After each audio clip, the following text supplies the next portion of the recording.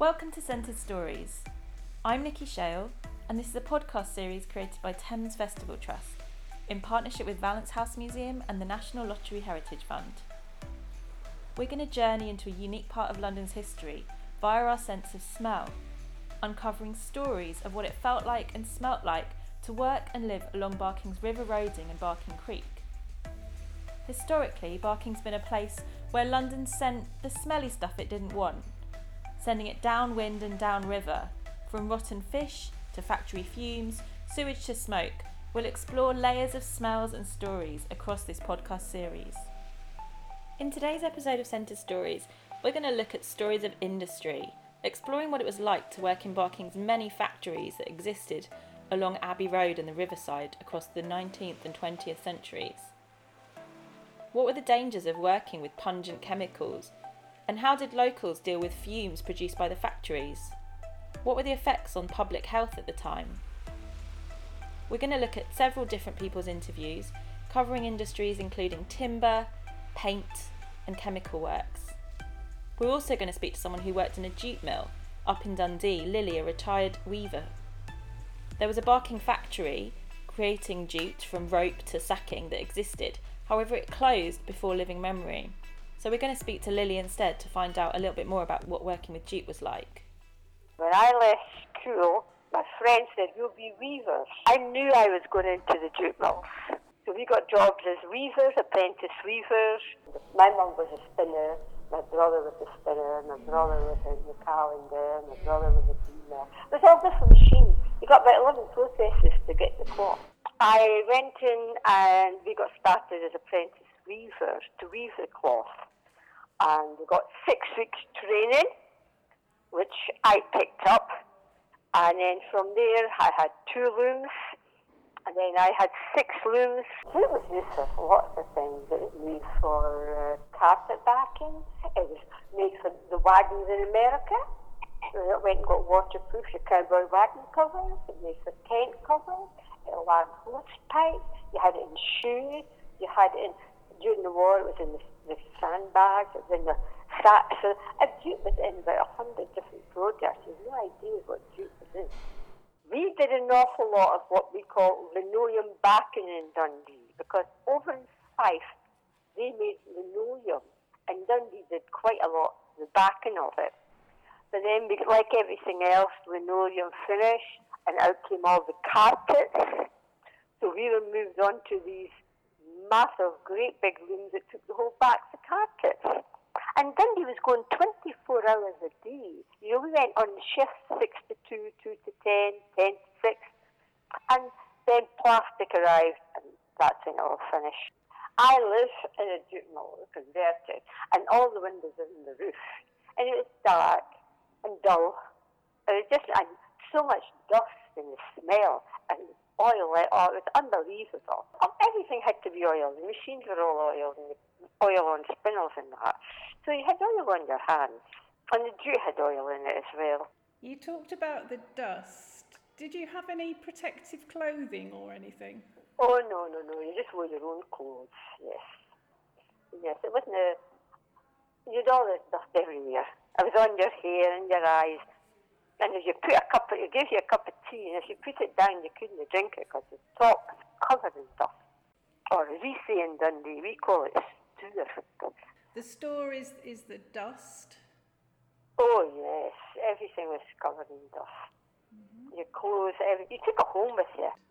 Dundee was bad for people with the chest, but you could imagine, with all the fibres over all the place. We were all jute workers. And did you have any meal breaks at lunchtime or anything? No. You were there, you were trying to make a living for yourself, and you had 6 machines, so you just had to concentrate on 6 machines up and down all day. Was it a noisy place to work? Yeah, that's why I'm deaf. The noise is unbelievable, because you could have about 200-300, some people had 4 or 5 looms. Now, all you had was this clattering from the 7:30 in the morning to 5:30 at night. And all the different machines, the noise is unbelievable. Most people were deaf, because there were no health and safety. You never thought about protecting your ears. My whole family were deaf. You could hardly speak to anyone because of the noise. And if you did speak, a lot of people used to speak through their fingers. You had sign language. You had fires, so sometimes machines would go up, and then you had the smell of burning jute, and then all the smoke, and that is really horrible. You've never experienced anything but the smell of burning jute. And then you had the smoke, and if the windows opened, it opened. If they didn't, it didn't, and that was just the way you were. You just accepted it all. What about health and safety rules? Oh, no health and safety. Were there any good things about working there? No. What were the wages like? Well, my first was because I was only 15, and that was 1954. I had my first pay, because I was only an apprentice, was 5 shillings a week. I got a shilling a day. Until you learn, and then weavers began to be piece workers. Yeah, I'm Michael Kelly. Which industries to you characterise Barking? Well, the ones that were closest to my home, the engineering, the paint factory, which was a pretty smelly sort of environment too, they were the closest to home. At the top of the road, you had the extraordinary name this place had, the Self-Opening Tin Box Company. And as a child, what is a self-opening tin box? Well, actually, it means one with a lid. It's not one that opens itself, but it was called the Self-Opening Tin Box Company. At the top of the road, it was metalworking industry, and just over the bridge, Crow, the oil company that was on the river there, and then just further along, Masters Matches, which had been an offshoot of the works in Bow, I think, originally. The Masters Matches factory, as I say, changed over to become an engineering works in the 1960s. It became Delaney Galley.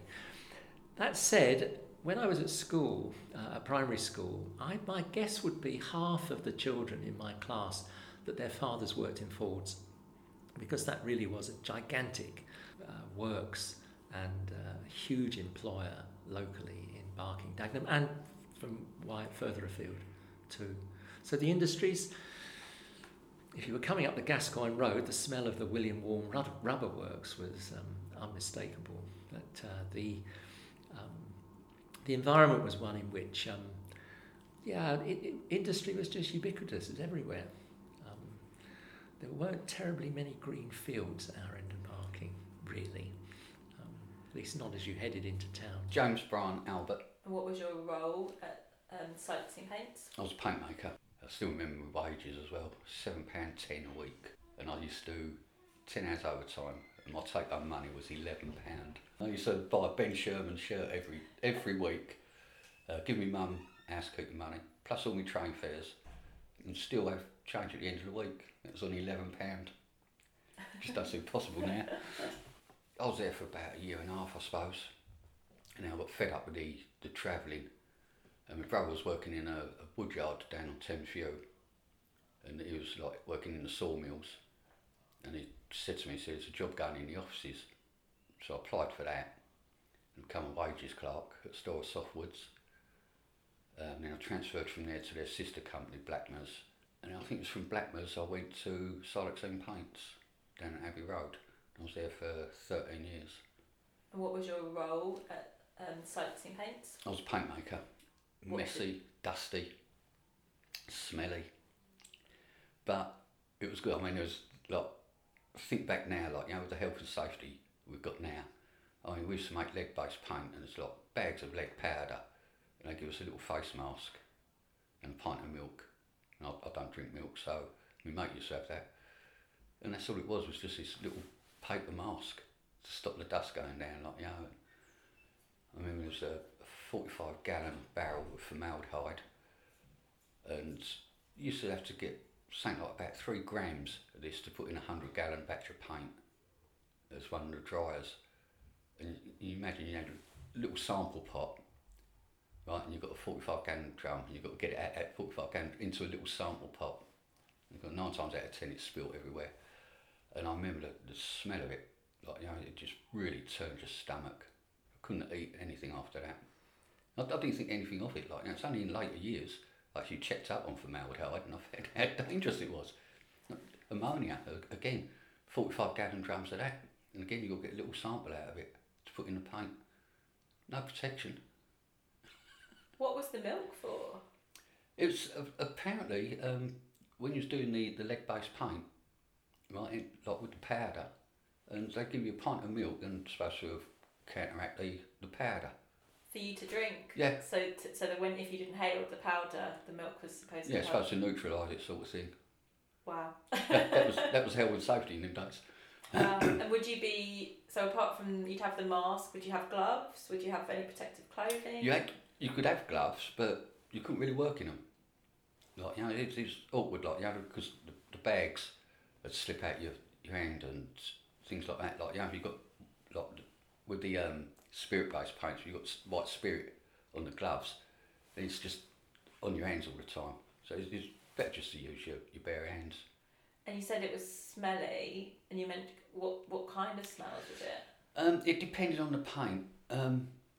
There was so long ago, I can't remember the exact paint, but it had a right pungent, sickly smell to it. And it was okay when you was making it, like, you know, all the raw ingredients. It was once it was made, and then you got to pour it out and get it into the tins, and you just get a whiff of it. And I mean, again, it's one of them, like, when it comes to dinner break, you still got this smell inside you, like, you know, and you just couldn't eat anything. But I mean, the gloss paint, that was all right. Like, I got quite used to that, and like the emulsions, no smell to them really. It's just certain, and we had a little it was a kind of shed out the back, and you used to make oils and varnishes in there, and some of them they smell a bit like, you know. Plus there was a chemical factory next door to us, Barford Oils, and they used to do like oils and so it was because of them that the fishy smack closed down. When did you say you stopped working with the paints? How long did you work there for? I started in 71, so it would have been 84, something like that. And did you enjoy it despite the smells? Were they good? Yeah, I mean, it was only about 20 people, 30 people there, like, you know, so it was more like a family working there, like, you know, and so Mum used to do the cleaning there, and that's how I got the job. What were the paints used for? Were they industrial paints? Do you know where they were being sent to? Originally we was doing the all the road lining paints, like, you know, for that might actually be the one that had that horrible pungent smell. Like, we had a contract with the council, did all the yellow line paints, all that sort of stuff, and then the industry was kind of moving away, sort of thing. So, and as I say, there was Sherwood's paint just down the river to us as well. So we started getting more into like the gloss paints and emulsions. I actually made the gloss emulsions and the exterior paints like stone paint and sand coat, and we smoked them in like 1,000-gallon batches. It was tiring, heavy work, but it's enjoyable at the end. Like, you know, you just see all these bags of powder and, like, you know, kind of shoots of sand going into this thing, like, you know, and it comes out and you've got this tin of paint, like, you know, and there's a lot of satisfaction in it. And were there women as well as men that were working in the roles? Yeah, the women were mainly doing the filling, filled the tins up, like, you know, we was on the 4th floor where we actually made the paint, no, 3rd floor, and then the filling was done on the 2nd floor. And so where the malt house is now, where the boathouse bar is, turned it into offices now, but before they did it all up, there used to be a hoist come out, and then from the hoist going down to the next floor, there was just a load of paint down the wall, where there's a 50-gallon kind of container of paint, and we had to take it out on the hoist and lower it down to the 2nd floor. And of course, it just caught on the edge and over it went, so it decided to paint the wall. And you said that there was a chemical factory next door. Yeah, it's Barford Chemicals. They mainly did like oils and stuff, and I mean that threw up quite a few smells as well, like, you know, the oil, obviously the cooking it, like, you know. And I remember one of the other smells there. I've asked people, but nobody seems to remember it. But it used to be because, you know, dinner breaks, like, you know, on a summer's day, we used to go and sit out, climb through the windows and just sit on the wall by the river, eat our sandwiches there, like, yeah. On certain days, there was a really sickly smell come over, like, you know, and I asked about it at the time, and I said, oh, it's embalming fluid, and apparently there was a factory on the other side of the river that made embalming fluid, but everyone I've asked, nobody remembers it, and yeah, I distinctly remember that sickly smell. Depends what way the wind was blowing, like, yeah, you just got that sickly sweet smell come over. And where did you work? Oh, Thames Plywood. Thames Plywood, yeah. Ah. Right on the river. That was quite decent. It was quite good. I always thought it was quite good money as well. It was good money. How much did we get? Remember? I tell you what, I left Masters Match Factory when I was getting about £2 something a week, and I moved to Thames Plywood shift work, and I got £4 something a week. I thought I got 7. I know you said this the other day. No way. She come to work with me on the bleeding machine. 7? No. Well, I probably didn't. We've had this argument, girl. I probably was wrong. I know I used to work Saturdays. I didn't go on the So I've internet. seen a photo. We're using it a lot for our project of the Thames Plywood sign down by the Oh river. yeah, it was lovely. Because in the break times you could go outside sometimes, wouldn't you, and have your lunch. What was the river like then? I don't remember seeing the river actually from there. I suppose we did. It was there. Well, we yeah. used to see the boats used to come.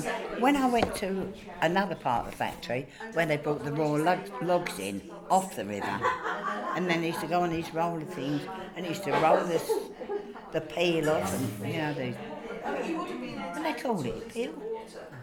Bark. Or sometimes the wood when it came off, because it was peeled by heat. The rollers were heated, and the smell used to come off there was dreadful. And sometimes you'd burn your hand. I had a friend, and we ended up going all around the factory, and every time we went, we got another penny or tuppence an hour. So we was all right. Me and Dolly Brown, my God. I knew Dolly Brown. I knew Dolly Brown because we worked together for years, and we used to go all over the place because we qualified to do all sorts of jobs, you know. I was 18. Now I'm bloody 88. Because I left the Barking Match. Yeah, so you worked at the match factory? Yeah. Masters, did you say? That's where I It was started. the Clover Cans after that, wasn't it? The Crown Factory. No, I don't know what it did afterwards. But one time, that Abbey Road was just one factory from start to finish. Because my cousin used to work where they made the matches, but I worked up the other end where we made the boxes. It was well run. It started from peeling the logs, whatever, to putting it. Yeah. And that's where we get Matchstick Ireland from. Yeah, of course it is. I Yeah. love this. And you think that's true? Because when I've been reading it saying some people think that's where Yeah. the name came from, but you say Apparently that we is used to where dump, it's from. dump the old matches over That's there. it. Yeah. What were you doing at the match factory? What was your part of My part was making boxes. We used to have this machine, and you had these bits of cardboard, and you put them in, and you pressed the handle, and next thing you know, you had a box. When I worked there, it was called Clover Can. They done cans. Made cans. Yeah. But then a match. Yeah. Changed. Oh, it's after it's, yeah. Clover cans? You say Clover. Clover. Yeah. Cans. Do you know Yeah. what the cans were used? What were the cans used? Oh, different food and paint and things like that. And I used to do the end on where the lids were. Oh. Painted lids. And the smell of paint as you came into River Road off the A-road. Oh yeah, yeah.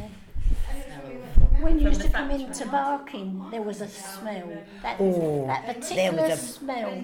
Do you know, do you remember Abbey Road? No, it used to be Do you remember Abbey Road? There used to be a chemical factory, and God, did that take your breath away. And I tell you what, there used to be a sweet smell in Thames Road. Did they make sweets up biscuits, I think? Can't remember. Yeah, one of the factories. Smells, I can't actually remember, but I remember the chemical factory, it would take your breath away. But what kind of smell? Just a really... It was chemical. Yeah, would really yeah, strong, stink. yeah. Not all the time. It used to be, there was a process they did, I presume. That's what I've heard a lot of people say, that yes, certain days, if you were the wrong side of the wind, that's when you get hit and you think, oh, they're doing that today, or they're boiling up that today, or they're... That's it, yeah. I didn't live in Barking then, and when I used to come to see my gran, we used to have that smell every time. As you come into Barking, you could smell that smell. And what was that smell? I don't know. I don't know what it was. But was it not a nice smell? It wasn't nice, but it wasn't really old, but it was a Barking smell. That was Alice, Ruby and Ruth, chatting to us at Thamesview Library at one of their coffee mornings about what they remembered. They're all in their 80s now, and they told us a lot about factory life, as well as some domestic smells that they remember at the time. We also spoke to Eric. He's a retired Barking and Dagenham local who spent time working at Austin's Timber as a carpenter and joiner. He had a lot to say about changes he's witnessed in the area, but he got particularly passionate when he was showing the lack of health and safety that existed for workers at the time. Like many people, Eric's been affected by the hazards of asbestos and working with it in the area. And quite a lot of our interviews mentioned asbestosis when we talked to them about industrial hazards. Sorry, can you tell me your full name, please? Right, Eric Feasey. Eric Roy Feasey, actually. I was born originally on the canal in an old Victorian slum property in Lower Clapton. Unfortunately, my father got killed in a waterworks accident after 2 months of I was born. I'm not very clever at school, but I did like woodwork. So when the careers officer in them days comes to the school, asks you what you do. Now, if you're in the D class, you can't do much else, but you happen to say, oh, I like woodwork, and he has got a great big wood firm all around in different areas, he's going to say, I've got just the job for you, son. So I started at this wood firm in East Ham called Austin's of East Ham. But don't be fooled by the name, because it was very involved with Barking and the area that is now being developed. What kind of wood were you working with, by the way? Mostly pine, a little bit of hardwood for the sills, but mostly ordinary pine. The sills were made in 2 parts because it was cheaper. Because if you do a big window sill, if you make the sill part separate and fix it, and that just quickly brings that one little job I was doing, that quick the head and sill of the window frame, on the top and bottom bit. The head mould they used to glue and nail on. Now at one time, before I got made up into a chippy, one of my labouring jobs was to put this stuff, had gone through a glue machine and glued it, and then they nailed it on. So I sent this stuff through, got glued with acid glue, it got nailed on. While the lady was nailing this strip of wood on with a nail gun, it jumped and nailed her finger straight to the timber. Oh my goodness. Did you wear, so when you were working with the glue, with the wood, were you wearing were you wearing any protective clothing? In them days, you must be joking. Nothing. You didn't have any protective gear, the health and safety was different? You probably did have a pair of rubber gloves, but of course they weren't much good. They got, the same as you didn't have ear protect. The main thing is when you're in that mill, if you think the Lancashire cotton mills are noisy, you should go in a wood mill when you get these double ender, what I call a double ender, that puts all, and it's got 8 big motors each side. And then you've got 2 of these machines each side of each other and a big circular saw. Very noisy. And was there can you remember any smells to do with the wood?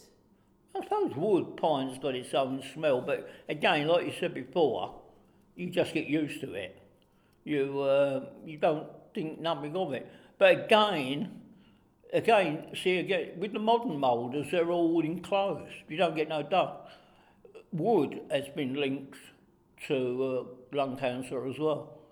I'm hoping I don't think the one I did happen to have, but there was a couple of boats got, not our place, one did at the Barking place get asbestosis, and that was because the flush doors, fire ones, have asbestos in them. So Cape Asbestos wasn't the only place using asbestos in Barking by a long way. There was another wood factory as well, or making fire doors, and when you make fire doors, you put asbestos in the middle of them. So you just take that as part and parcel of it. They used to tell us that white asbestos, it was only the blue asbestos. I think we've found out different since then. And what about women within the industries in Barking? Can you tell us a bit about, were there women working then? That is a very good point, because once I went to work, I found working in this wood factory was lots of women, and they was working as hard as any men. These big window frames, they were picking them up, moving them, and things like that. Quite a lot of, You didn't get cheeky to the women either as you were a young man, I can assure you. But I just don't take my word. In the Austins of Barking and Ilford, there was lots of women working. I will tell you one story, whether you edit it out or not, but it's a true story. We had one lady knocking up Legend Place doors. That's these doors made up of strips of wood with an ongoing cross at an angle. And she was knocking these up with a hammer and literally just bang, and a nail would go in. One of the men working there decided to get a bit out of hand, and he inappropriately touched the lady. This lady promptly turned round. He forgot that she could bang these nails in like that, and she smacked him one. He's gone halfway across the factory floor. And instead of getting the sack, we heard about this at East Ham as well. It went round the factory like a good one, of course, and it amused all the blokes that this woman showed him, no, don't mess, and just hit him. Well, any fella should have realised if she's knocking them nails in all day long, you don't want to get on the end of that one. Several people we interviewed remembered the traces of working life on their parents and grandparents when they came home from working in Barking's factories and industries. Whether it was parents covered in soot and smells from the Beckton gasworks or Barking Power Station. Avril, Jim and Mike tell us a little bit more about this experience. My dad was the type, he would strip off his work clothes outside. He was very considerate. He was one of the very considerate people.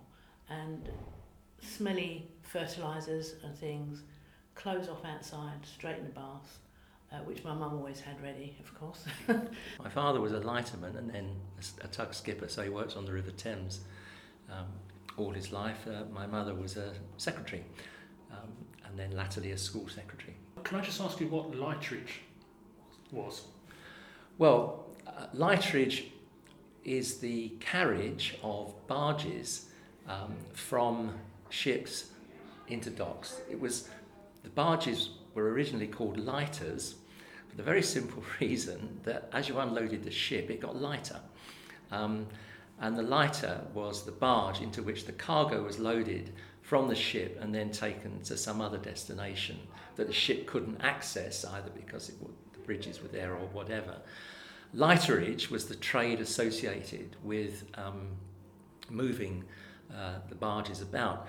Originally, of course, they were either rowed manually or sailed, but of course by the 19th century, steam-powered tugs had taken over a lot of the heavy-duty pulling and made the whole thing much quicker. And it was a very busy, bustling trade because London was, in those days, the busiest port in the world in terms of import-export. It was also an entrepot port, meaning that the cargoes came into London to be re-exported to other places in, say, Europe or Africa. So it's extraordinarily busy. And the barges came up from the Thames, and the lightermen would bring them up, and then they rowed them through the lock and up to the factories. You couldn't get a tug up there to pull them. The main river, of course, the River Thames, our relationship was a really quite close one because when my father worked on it, so did my grandfather, and so had his father. So lighterage was in the family blood almost, and almost our entire social circle, or my parents' social circle, were made up of people in one form or another connected with the river and with lighterage. When your father came home, could you tell what he'd been working on? Sometimes, yes, you could. There would be distinctive smells of the cargoes that he worked, particularly when he worked as a lighterman, so he was up and down in the barges.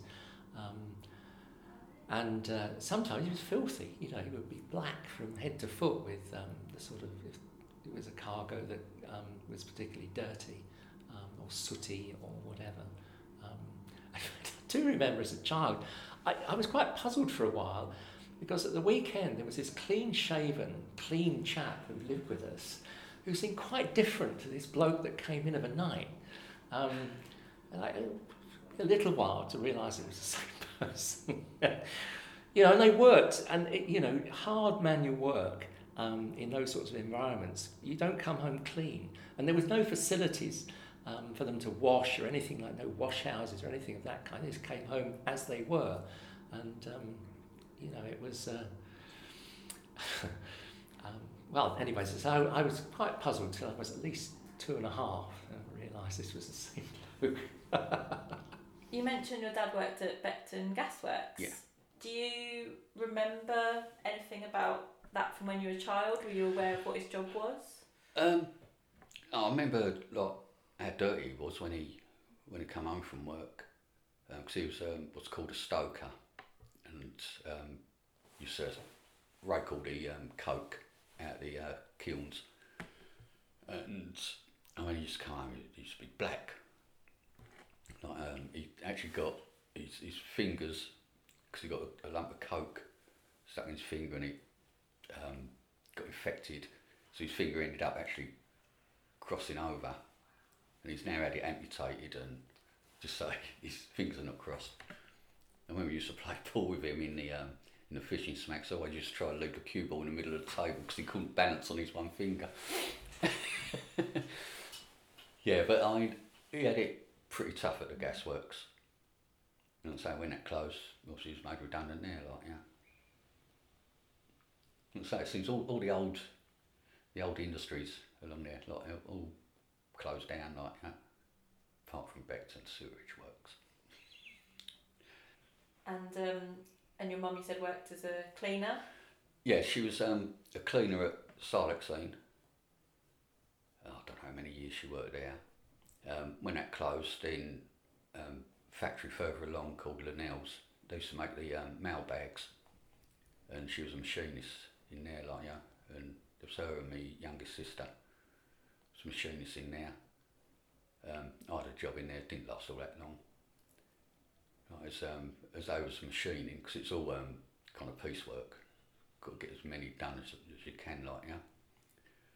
So it's just lines and lines of machines, industrial machines, and they're pumping out all these mail bags. It was my job to go along and pick them up off the floor, and it just done my back in. I sat alone on the floor, couldn't lay in a bed, like, yeah. I think I only lasted about 6 months, if that. Yeah, terrible job. But then that was a compulsory purchase order for that factory, so that was pulled down to make flats. So what did your husband do? My husband, he worked at the power station. He was a cleaner. He used to clean up after whatever the other workmen were doing. If the electricians were lagging the pipes, he would clean up the asbestos off them, because that's what they lagged them with. And he had a friend that was an electrician, and my husband used to replenish the toilet rolls. So what they did was, when this electrician said, "Oh, I need some loo rolls," my husband used to say, "I need some light bulbs." So they'd swap. I know, naughty things that went on. But then they had, down there, they had a good relationship as well. But, you know, the asbestos wasn't very good. And some of that the ash and everything got spread over the land where that new reach is being built now at the back. And they had to bring in fresh earth from outside. Have you noticed some of the houses are quite high? Because they had to build it up. They said it wasn't contaminated, but it was, otherwise they wouldn't have built it up. So they're all higher than everything else. And I think that's one of the reasons the power station had to go, because there was just too much contamination in it. Plus that smell as well when it was burning, you know, all the smoke that they used to have, it was all the coal dust. That's not healthy either. Although we all had coal fires to start with. When I moved into my house on Thames View, there wasn't fire in the front room, that was it, nothing else. The windows used to get ice on the insides. There was acrylic iron type windows, single glazed, you know, in the winter, scraping the ice off from the inside. And all we had was that fire downstairs, which was smoky and smelly, but that's how it was. Didn't have anything else at that time. Apart from the colour gas, I suppose, when you get one of those, put it on the top of the stairs, and again, smelly again. Everything that they used to have had a pretty nasty odour going to it, you know.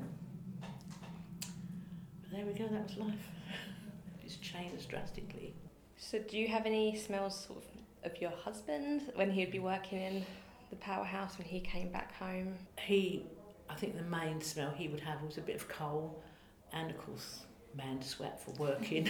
But yeah, straight in the bath as they come home, because they didn't like the smells either. But I must admit, when my dad came home from work, I do remember he had what I call a man's smell from the day. And when I smell that now, it really, I thought, oh, it's just like my dad. It's really comforting, you might say, even though it's a sweaty smell. But it was nice. It reminds me of my dad when he used to come home. But yeah, they just went straight and washed it all off, and you know, yeah, weird thing to have.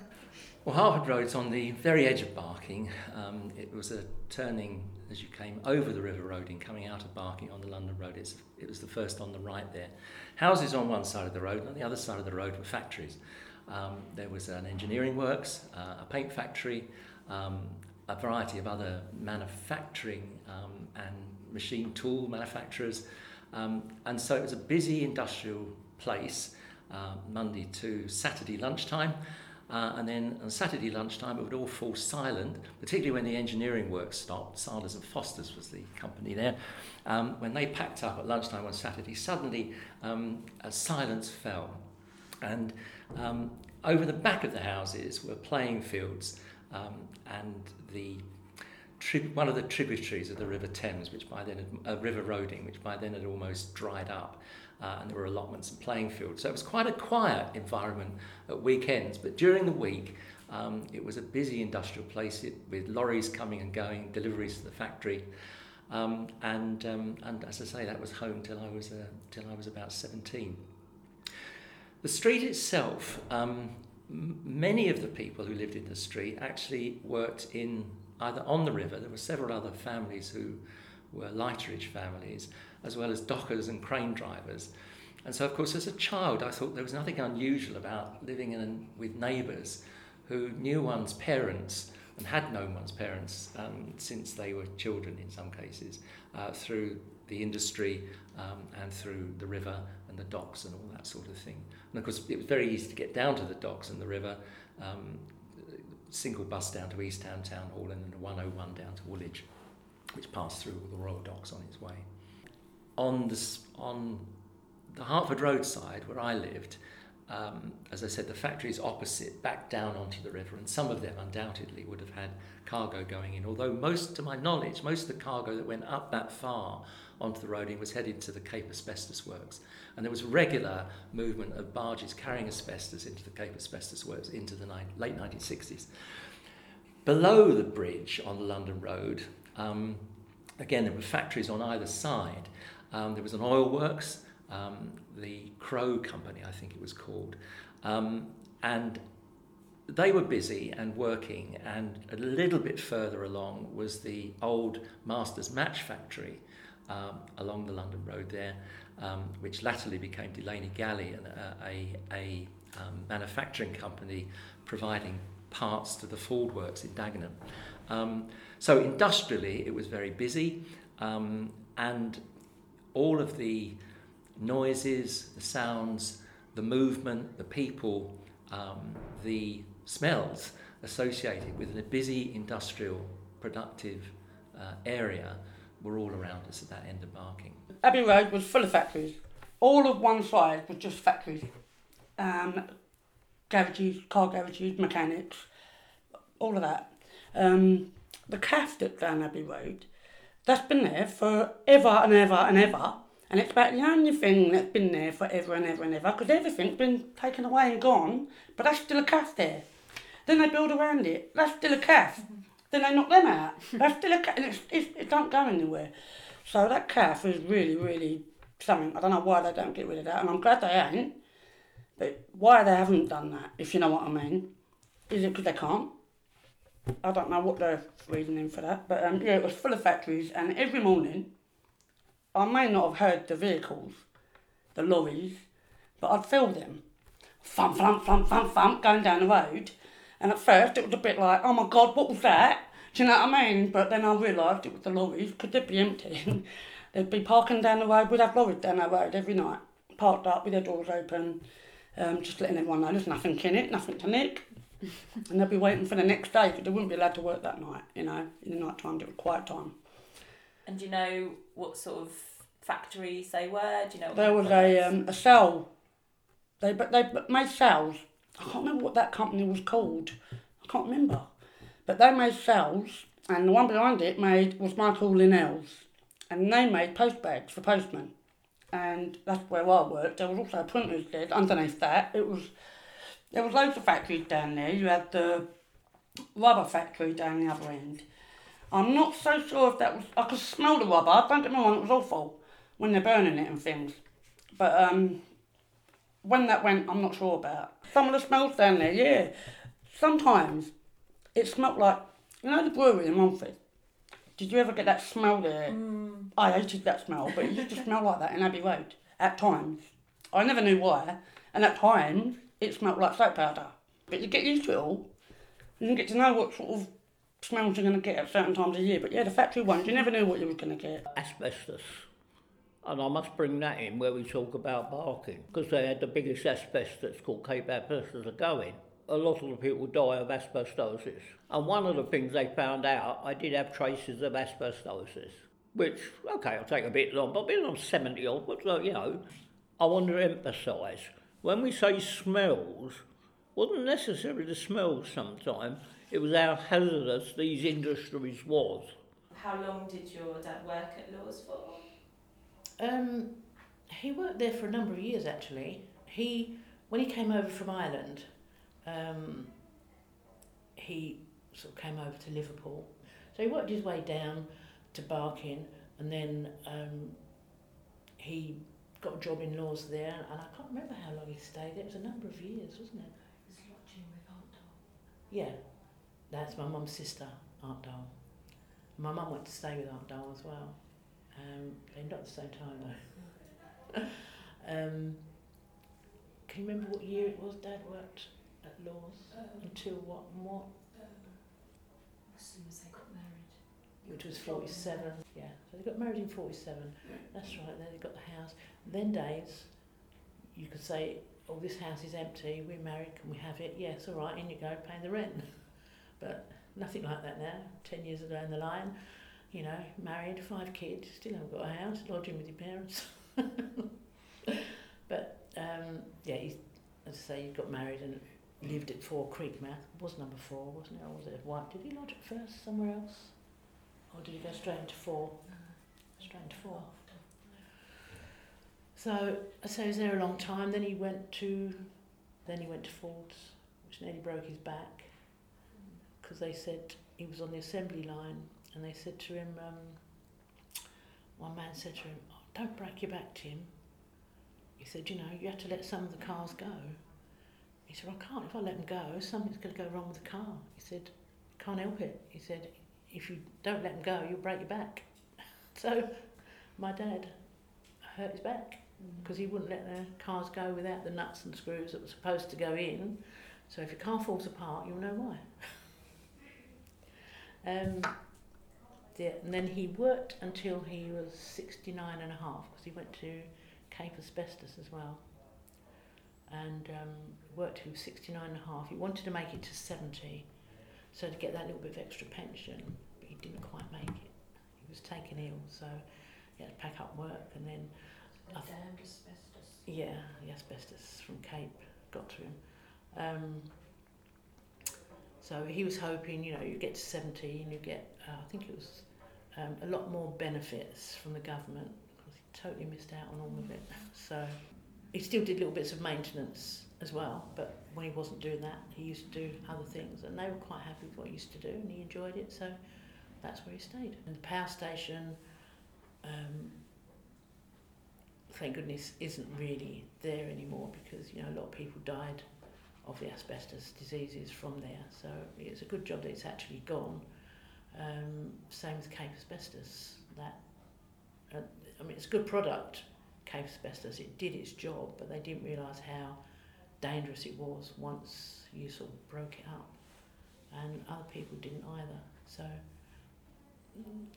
good product gone bad, you might say, as a lot of things are. From then, you think they're good at the time, but then that's it.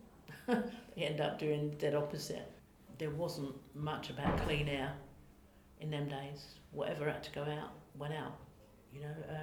Whether it's a power station, whether it's the glue factory, the smells just went up the chimney and into the atmosphere that spread around the neighbourhood. Wasn't very pleasant. So this clean air was a good idea. Although there's a lot of pollution now with the diesels, but we didn't have the diesels and the petrol that we have today. Just a few cars on the road, nothing much. The odd bus used to run down occasionally from Barking down to the power station and back again to take the workers, but not many vehicles at all.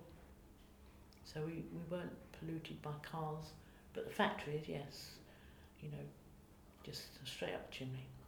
Whatever it was you're cooking at the bottom, out the top it went.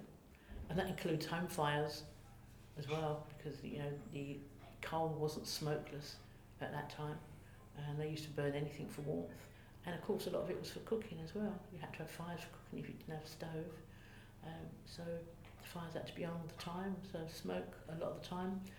And you'd see some kitchens, they were black with the smoke that came into the rooms, so it wasn't healthy to have it inside either, but there wasn't a lot of choice.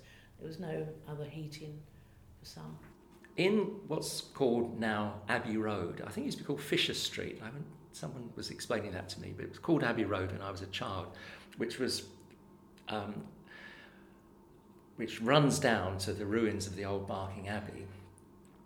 There was a park called Abbey Park. I think that's now just open land, but in those days it was a park with gates and fences and so on. Now the significance of that, it's where my primary school used to play football. That's where we would go one afternoon a week from the primary school. We used to walk there from school in our football boots. No such thing as changing rooms or anything like that. Walk there in our football boots and play on the Abbey Park pitch. Now, the thing I do remember as a child, as a 9, 10, 11-year-old child playing football in Abbey Park was the smell. Because sometimes it was almost choking. Now, I don't know which factory that was coming from. I assumed then it was one of those that were nearest by, in other words, the factories alongside the river there. What the smell was, I don't know, but it was utterly unmistakable, and you were running up and down trying to play football. It was it took your breath away. But the Abbey Park was also on a hill, so we played running up and down a hill, which made us one of the fittest teams in the Barking Primary School League, and we were actually quite successful. But it was it really was quite something, this aroma that pervaded the park, and very close to St Margaret's Church, obviously, and the Abbey ruins, which are at the bottom end of the park there. Did the choking smells ever put you off playing football? No, of course not. Football was just the thing you lived for. That, and then did you get selected in the school team for the following Saturday morning? But No, it never put anybody off. I mean, you carried on regardless. And no, it's important to note, and you have to be very careful not applying the standards of the contemporary world to that world of the late 1950s, early 1960s, because I don't think there was any understanding, or at least any worries about the nature of the atmospheric pollution and the aromas. It was just there. And you know, that's where you lived and grew up, and that's what you just did it. It wasn't anything especially alarming. I suppose in this day and age, there are all sorts of health and safety concerns might be raised, but in those days there certainly weren't. I suppose I was a bit unusual as a child because I was interested in what I came to realise in later life was public health. And there were several things that struck me as odd as a child. The first was, as I've already mentioned, football. I was a keen football fan. I used to follow West Ham, go over to watch the games at Upton Park with my dad.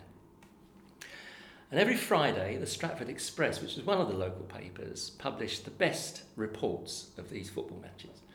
So each Friday, I'd look forward to the local paper being delivered and reading the reports and seeing the photographs in the Stratford Express of the game the previous Saturday at Upton Park or wherever they'd been playing.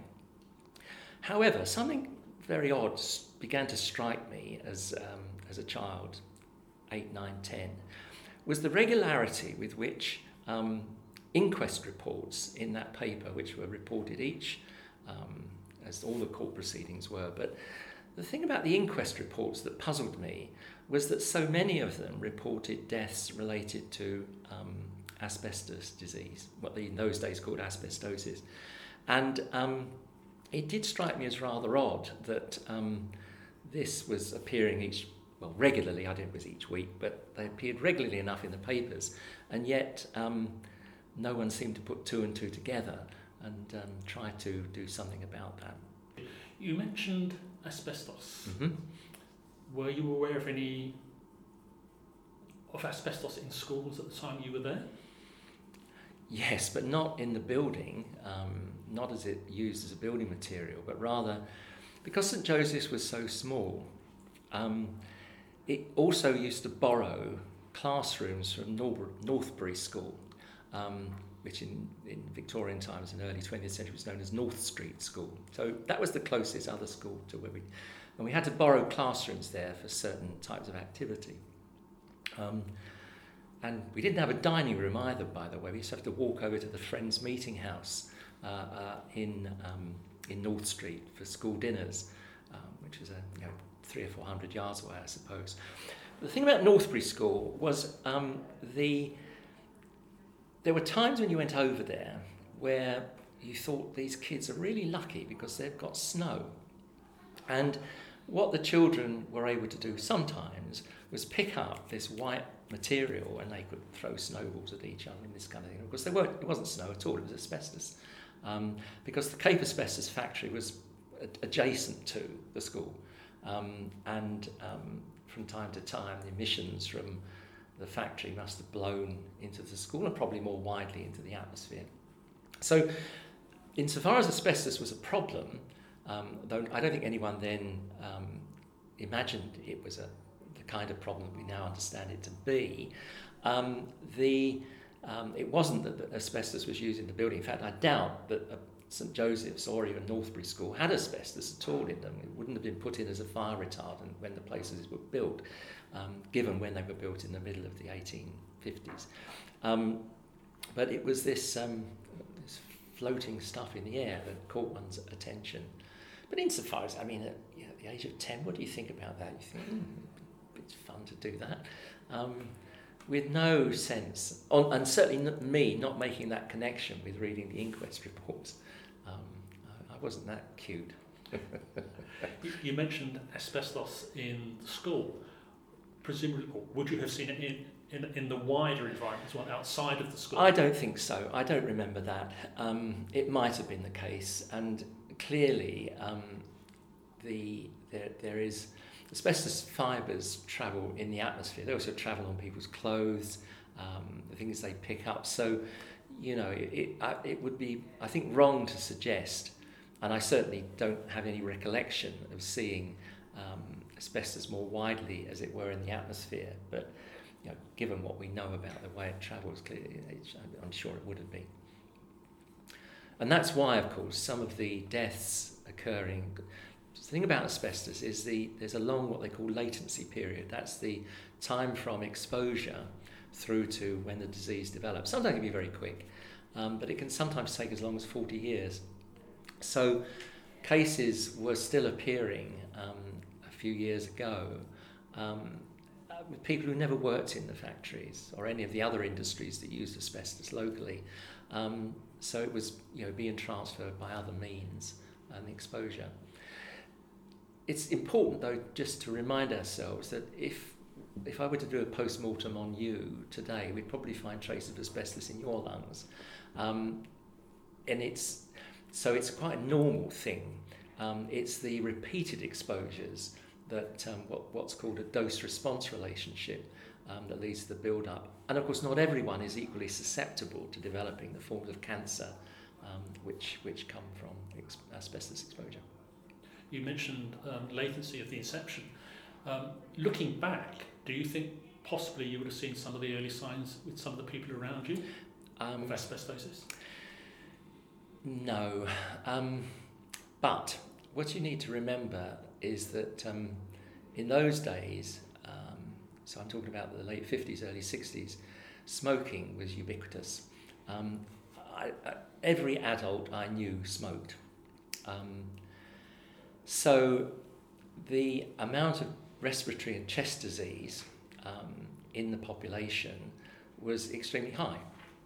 And so what there was a lot of were people with bad coughs, who were chesty, who developed bronchitis and emphysema, I presume. And those, the extent to which some or all of those things were linked to asbestos is, now would be a matter of conjecture. We don't know. But one of the other tricky things about asbestos-related disease is it's what they call synergistic with tobacco smoke. So if you're a smoker and you are exposed, the risk rises quite high. It jumps up. Given, I suppose, in those days about 80% of men would have been smokers, it's almost impossible now to disentangle all of that, to be imprecise about it. Thanks for listening to this episode of Scented Stories, produced by Thames Festival Trust in partnership with Valence House Museum in Dagenham and made possible by the generous support of the National Lottery Heritage Fund. Sound editing and production is by Brighton Digital Media, and thanks to all our featured interviewees, Jim Albert, Jackie Goosetree, Professor Mike Kelly, Eric Feasey, Avril Miller, Alice Ruby and the women of Thamesview Library. Interviews were conducted by Katie Hodges, Bill Onwusa, Ian Jones, Helen Wintschool, Felicity Hawksley, Jamie Cho, Nikki Shale and Joe Cook. If you've enjoyed hearing these extracts, you can hear more episodes alongside the full oral history interviews and archive photos on our website at Thames Festival.